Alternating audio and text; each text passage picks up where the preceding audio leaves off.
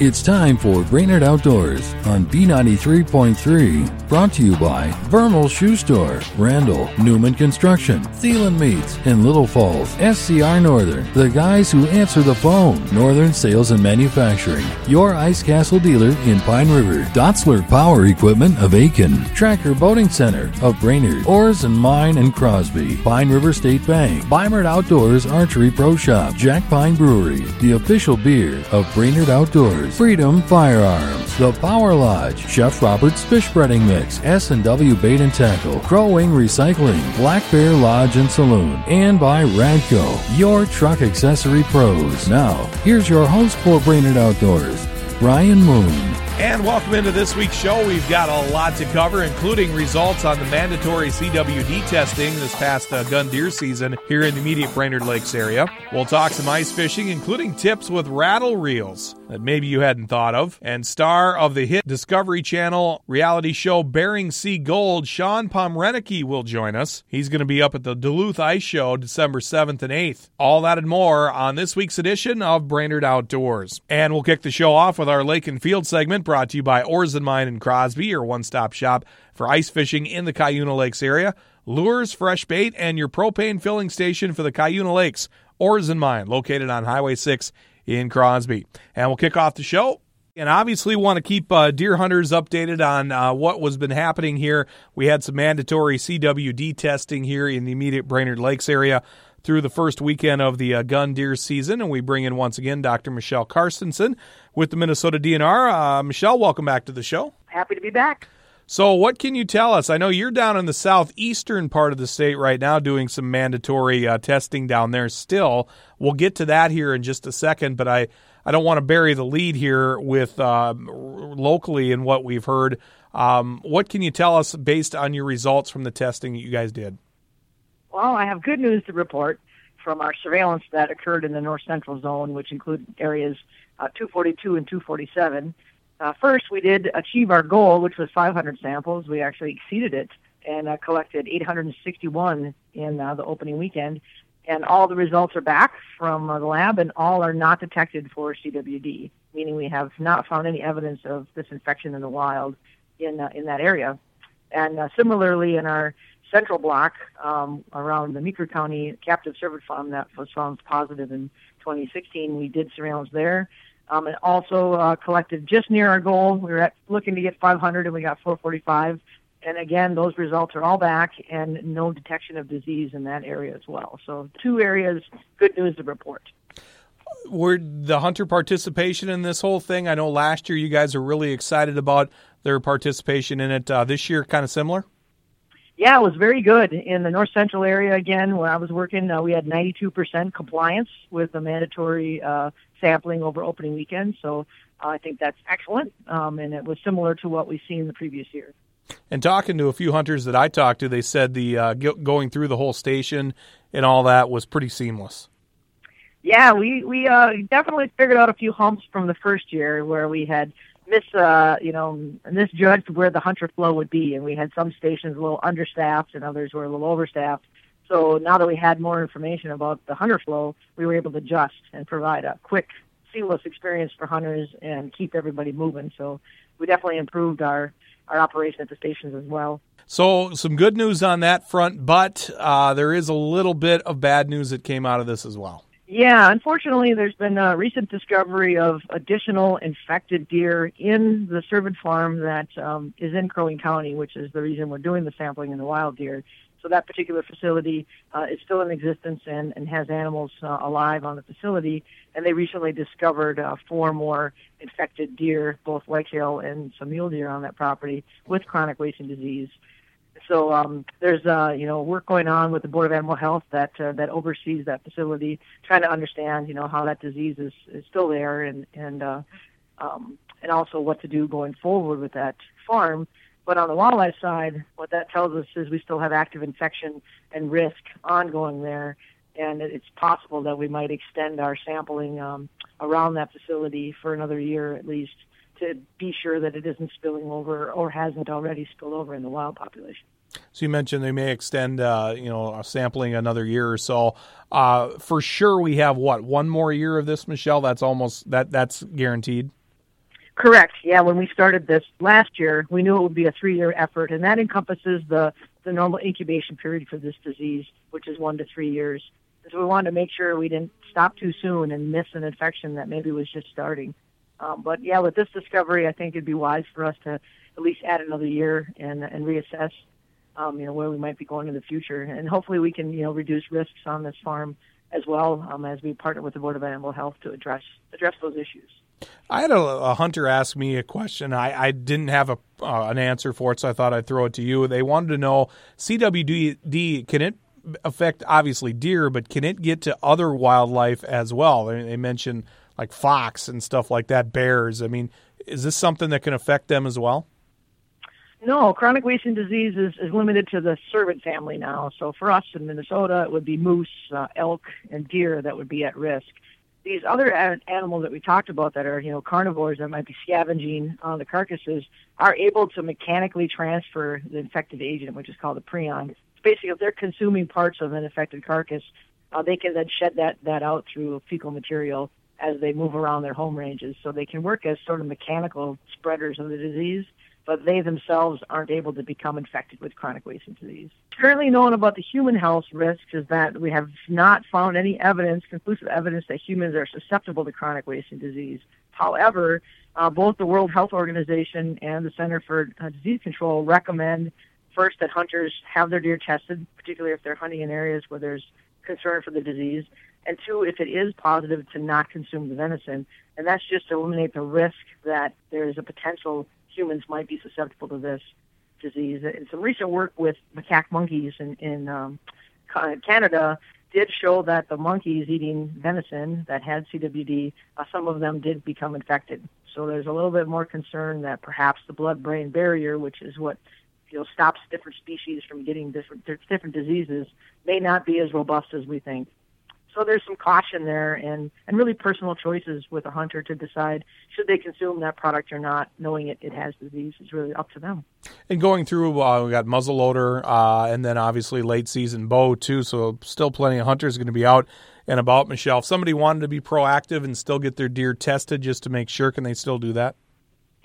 Yeah, in the areas where we've reached our goal, we're not actively collecting anymore. So there's a process that's available on our website that explains how a sample can be taken, collected by the hunter, and then submitted to the lab directly. So they can, do that on their own.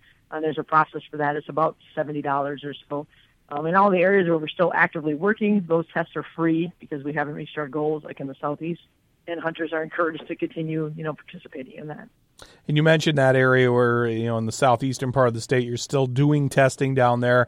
What is the reason behind that? Is it just that it's more of a concerned area? Yeah, in southeast Minnesota, particularly Fillmore County, we found the disease in wild deer in fall 2016. And that was a new discovery for this disease in the state, and the second time we've ever had a wild deer test positive. And since that time, we've established a CWD management zone in the southeast, and we've done a lot to increase harvest in that area and try to assess what's going on with this disease.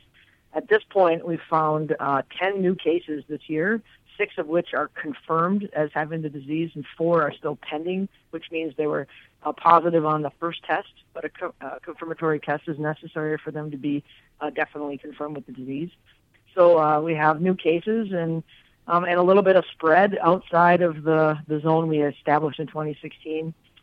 Also, interestingly, is all these new cases are adult males, and it appears that they're using riparian corridors and traveling from kind of the central area where we have the infection to some of these outlying spots, and possibly that's why they're being harvested where they are, just good travel corridors for bucks. So interesting stuff there. Anything else statewide, Michelle, that you guys wanted to report? Well, we hope to continue the work in the Southeast through the end of 3B season, which ends this weekend. But in 603, which is our management zone, we'll be working to collect samples through muzzleloader and then the bow season. And then look for some plans to be discussed by DNR for winter work here in the Southeast. Because we have this ongoing infection, it's likely there might be some additional hunter opportunities in 603 this winter, which is consistent with what we've done before. And so just stay tuned for what those may be. So to summarize, if somebody was just tuning in, Michelle, though, the best thing that we can report out of this right here in the immediate Brainerd Lakes area, no positive samples for CWD, so hunters should be pretty happy. They should be very happy. Yep, we have good sample numbers, great compliance with our hunters, and no evidence of the disease in the wild in that area at this point in time. So awesome news, I think.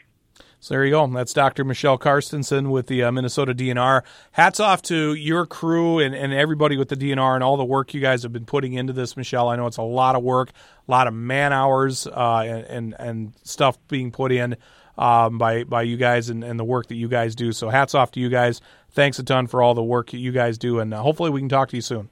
Sounds great. Thanks very much. More of Brainerd Outdoors after this on B93.3.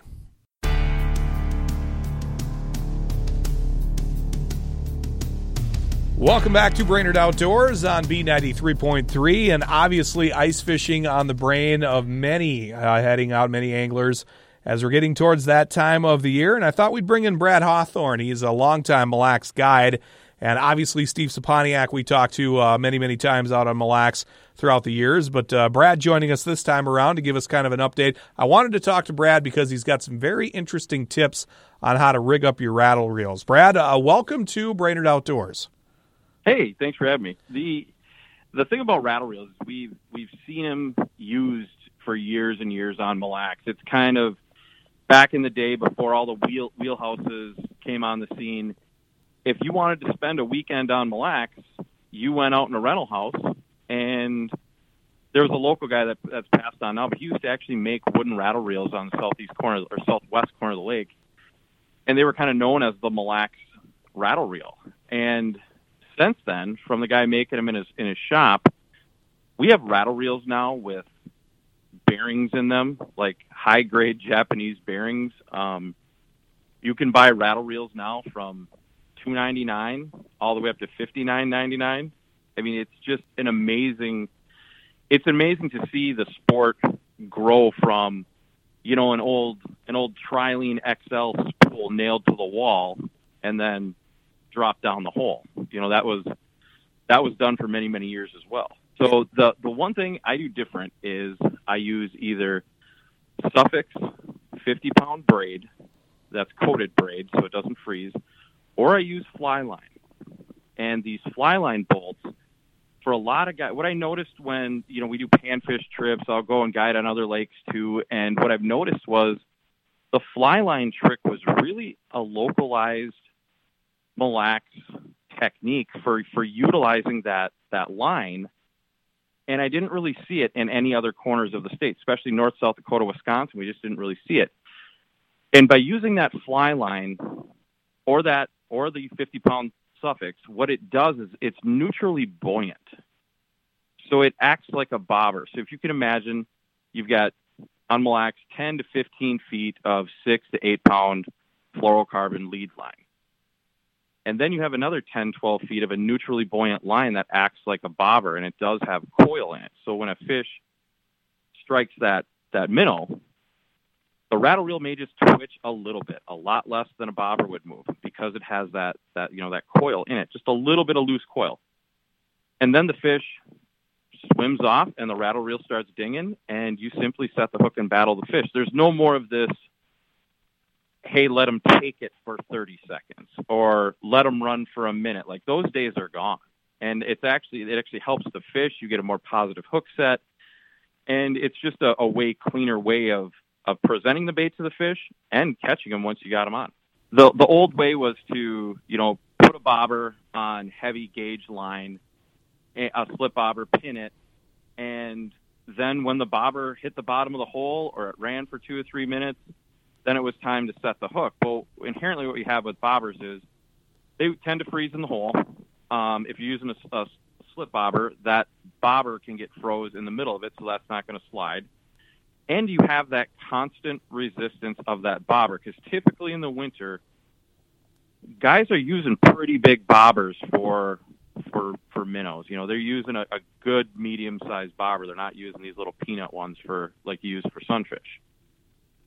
So by just using the line technique, it's a lot more sensitive.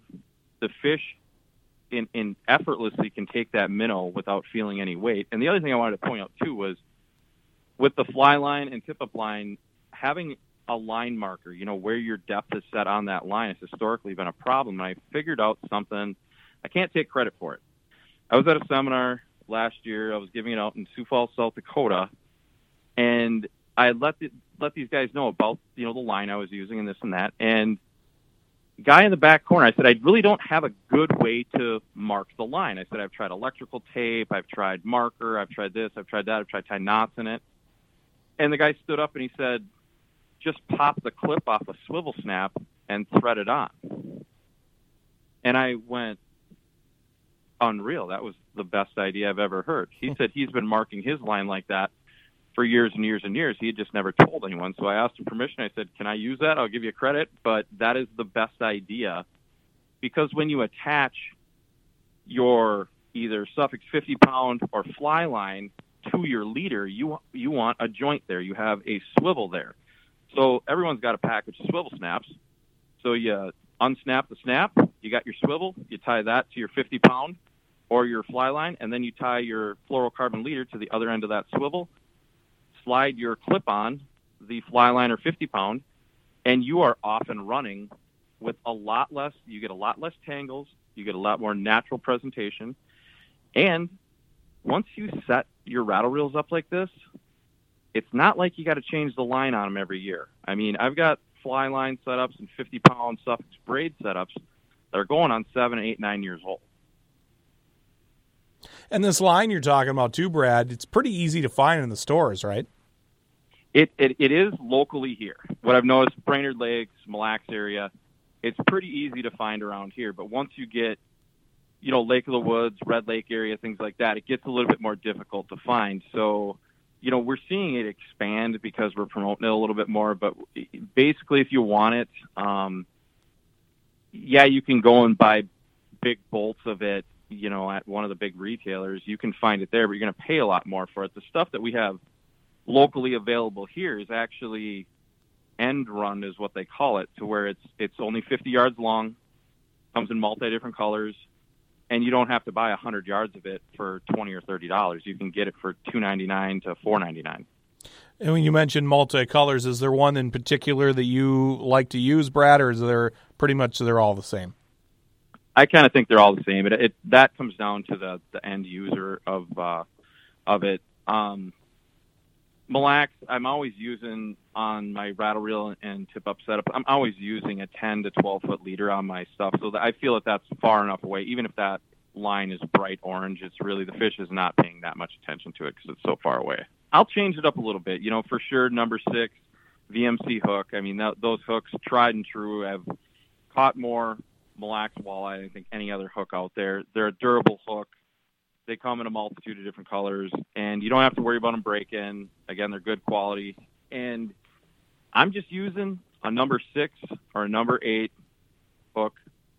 I put a rubber core or a split shot about 18 inches to 2 feet above that, and I adjust that weight size for whatever minnow we're using. A lot of times late season on Mille Lacs, we're using those bigger shiners if we can get them, the 4, 5, and 6 inchers. And those times I may go up to a half ounce of weight. It's unusual, but we will go that high. But that's my basic setup. If I have to, if the fish are really, really negative and I cannot pull them off the bottom, I will take just a regular spoon, VMC spoon, Tingler tumbler spoon, and I will hook the minnow in the back. I will tie that directly to my tip line, and I will let that lively minnow sit on the bottom with that spoon and just wiggle back and forth. And that has been a deadly slow cold front technique for me over the years. It is amazing, Brad, the evolution of ice fishing, and here we are talking on the show rattle reel tips. I mean, it shows you how, with these evolutions of wheelhouses and all the different ones that are out there right now, how far we've come. We have. It's in my 15 years in the industry, I've watched ice fishing come from gas augers, where that was a huge thing. Like, holy cow, we don't have to do this by hand anymore. And they came into the market. They were easy to get your hands on. Like, I got my first gas auger when I was 13, and I was so proud of it. I remember that Christmas that my parents gave it to me. And then we've watched the wheelhouse market explode. I mean, you have to see this, Brian and Braden. Any given weekend on a Thursday or Friday, you have to see thousands and thousands of wheelhouses pass up 371. Oh, I've seen it. Don't get me wrong. I mean, you can always tell when there's a hot bite somewhere, or if, once we get those fishable ice and able to drive out there with those things, it is incredible. Just the last couple of things while we got you, Brad, out on Mille Lacs. What are we doing as far as ice goes? I know we're kind of making ice around the immediate Brainerd Lakes area, but Mille Lacs, a little bit bigger body of water. Where are we at out there? Are you keeping an eye on that? Yeah, I actually just drove around the lake this morning, and as of right now, we still have open water on a large portion of the northwest corner of the lake. The southeast corner of the lake, we've got ice in the bays. We've got the least amount of ice I've found is 6 inches, the maximum amount I found is 6 inches. The least amount I found is 3. But we don't have guys out here checking right now because Mille Lacs, we really want that main basin to freeze solid, to stop that ice movement, and to make things safe for all. So I think you may see a few people venture out into the bays. I would not advise that, especially when there's lakes like Upper Red, that's allowing foot traffic and some ATV traffic. I would let Mille Lacs sit. It's just after Thanksgiving here. It's a little bit early yet. I know we got a little bit of an early winter, but don't rush Mille Lacs. The other thing, you can't keep a walleye on Mille Lacs until December 1st, because that's when the fiscal year changes for being able to keep that one fish between 21 and 23 inches. So if you think you're going to come out here and rush and be able to keep that one walleye, you're not going to be doing yourself any good unless it's December 1st or after. So some great information there from Brad Hawthorne, Mille Lacs guide, longtime Mille Lacs guide. Brad, if people want more information on you, how can they find it? They can give me a call at 651-271-8600 or look me up at MilleLacsLakeGuide.com. And hopefully, Brad, maybe we'll have you on the show here throughout the winter with some other tips. I know, like I said, it's odd talking rattle reel tips on the show, but like we said before, I mean, with the evolution, the way things are going right now, everything is kind of a topical thing now. It is. We've got electric augers. We've got sonar in the industry now that has come leaps and bounds from the old green boxes. And we see lures just getting the advancements in line, the advancements in wheelhouses now. Like my wheelhouse, my Yeti house, I have a full bathroom in that thing. It's just 10 years ago, you never would have thought you'd seen that. People would have laughed at you. Now we have satellite TV, thin diameter fluorocarbon line. We have spoons that actually do throw off the right hues of bait fish now, not just some guy in his basement slapping orange on a spoon. If you're an ice fisherman, it's an awesome time to be in the industry right now. It's almost like fishing out of a hotel room. That is the best way to put it. There you go. Brad, I appreciate it. Good stuff, and we'll talk with you here down the line, okay? Thanks for having me. And we'll have more of Brainerd Outdoors after this on B93.3. Welcome back to Brainerd Outdoors on B93.3, and something a little special this week. We have the Northland's biggest ice fishing and winter show coming to Duluth December 7th and 9th at the Duluth Entertainment Convention Center, or the Deck as many people know it. And one of the people that's going to be there is a chance for you to sit down and meet and greet is Shawn, Mr. Gold Pomrenke from Discovery Channel's hit TV series Bering Sea Gold, who is joining us from Nome right now. Shawn, welcome to Brainerd Outdoors. Thank you. So tell me about, for those that aren't familiar with the show, Bering Sea Gold, what is it all about? What is it that you guys are doing up there? Well, so what we do is we mine gold from the Bering Sea, the ocean. I started out diving for gold on a suction dredge, and then I came up with an idea to build the Christine Rose. So my dad and a couple other guys, we got together and built the Christine Rose, and started making a whole lot of gold. And Discovery hit us up and wanted to film us. And here we are 8 years later, still doing what we do and piling up the gold. A bunch of guys come up, try to knock me off the top, but we just keep doing what we do and keep staying on top and producing a bunch of gold. That's got to be the hardest part, Shawn, is the fact that once you get on top, staying up there has got to be the toughest thing because everybody's gunning for you. Yeah, they all keep trying and keep. I mean, even you look at from the people that are familiar with the show, a guy come up with the Merle Irene. It's a dredge 3-4 times bigger than the Christine Rose, and we still kick their butt. So how long, you mentioned 8 years now on the Discovery Channel before, when they discovered you guys. Beforehand, how long had you been doing this leading up to before you started the show? I've been doing it since I've been 14 with my dad. We started an inland placer mine when I was young, and of course, Dad, he throws me in a dump truck and an excavator, and so I'd haul the pay dirt and then I'd run it. So I've been doing this a long time. The ocean, I've been in the ocean. I started diving 18, 19, didn't really take it too serious, and then I got back into it and did $1 million in one summer with a suction dredge. So that kind of got me hooked there, making. I mean, we were averaging 10,000 a day out of the ocean. So, and we had about 100 days of diving, and I was made a whole year's wages in 3-4 months. So right there, I was hooked. It was like, all right, I kind of like this. Were you surprised when the Discovery Channel approached you guys? Was it something that just really came out of the blue, or did you think we're really onto something here? It's only a matter of time before somebody's going to find out.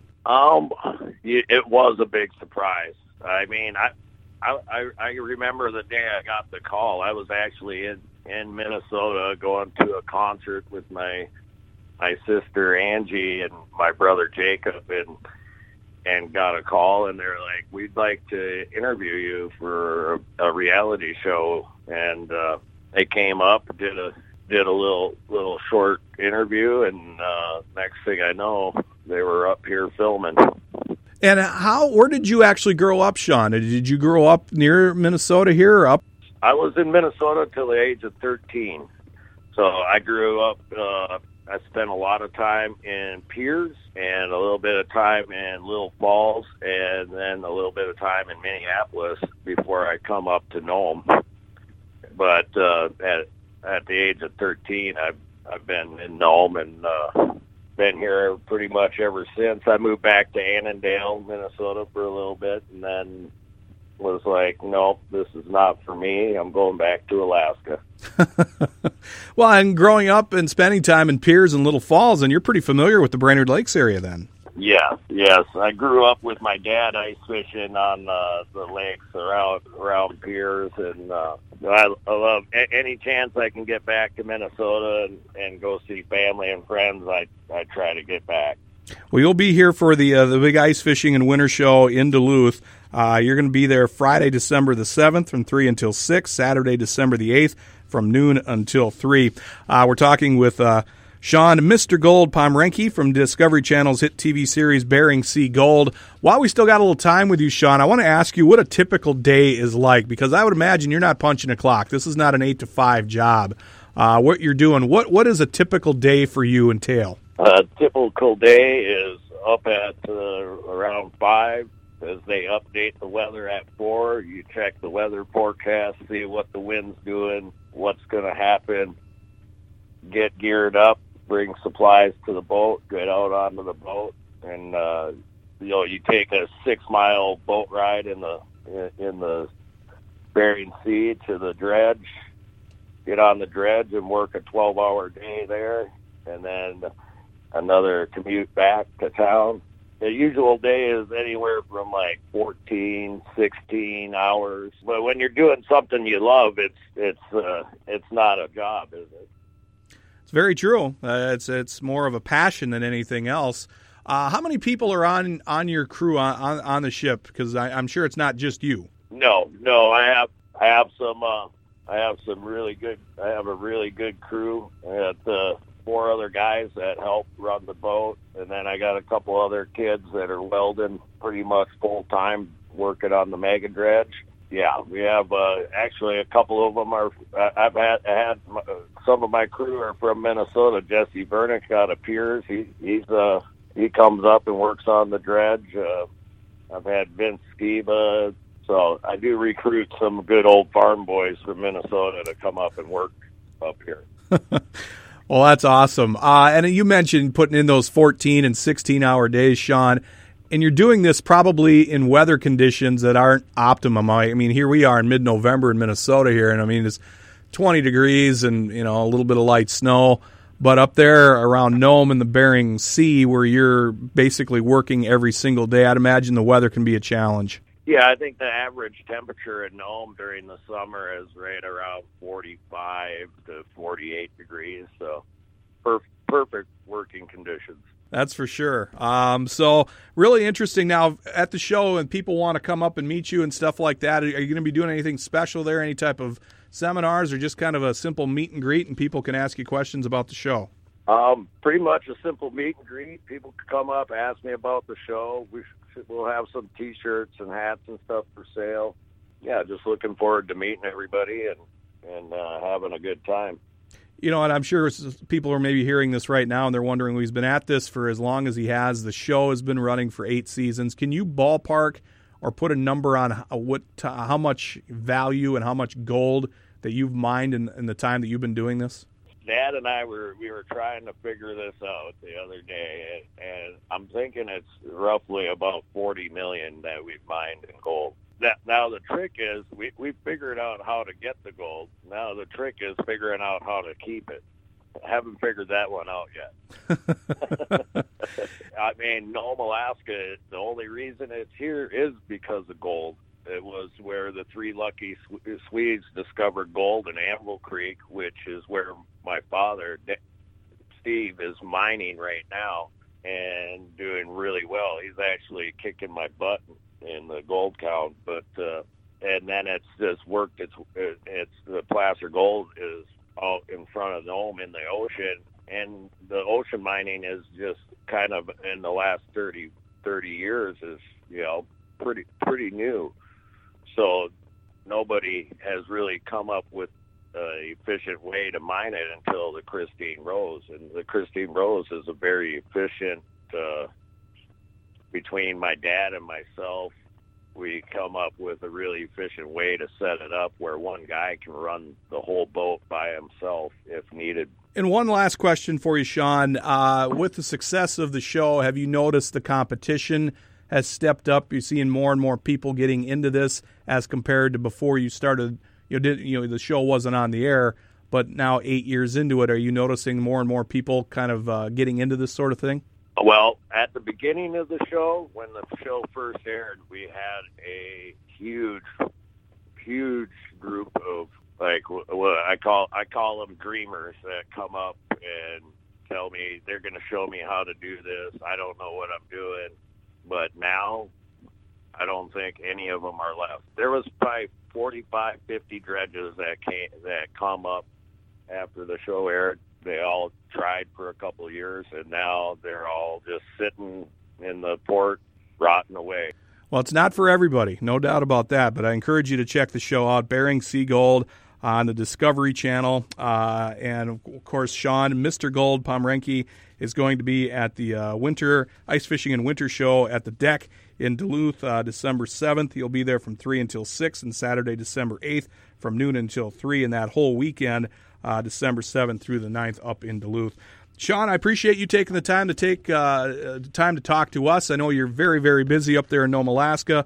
Enjoy the show, enjoy talking to you, and I'll look forward to maybe meeting you up there in Duluth here in the next couple of weeks. Sounds good. Thank you, Brian. More of Brainerd Outdoors after this on B93.3. Welcome back to Brainerd Outdoors on B93.3, and time for our Hungry Hunter segment here on the show. Chef Joel, Black Bear Lodge and Saloon, 371 North in Baxter, joins us. This is interesting, Joel. If people still got a little venison laying around in the freezer, maybe make a little room. Something that we haven't done on the show before. This is a bourbon deer bites. What's this all about? Well, we're kind of going a little appetizer party style this week.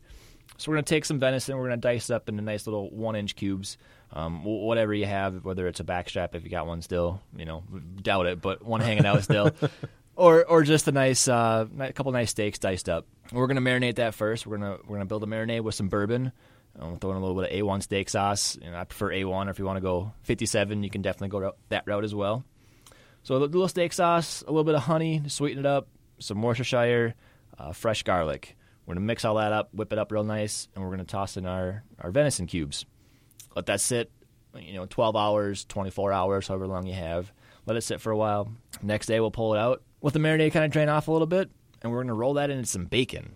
So we're going to take bacon strips, cut them in half, and then roll it up, put a little toothpick through it, and then we're going to grill them. We're going to go to a nice medium hot grill, throw them on, just get the bacon nice and crispy. We don't really want to overcook the venison. We want to keep that about a mid-rare or medium inside of there. Par cook your bacon, bake it off a little bit.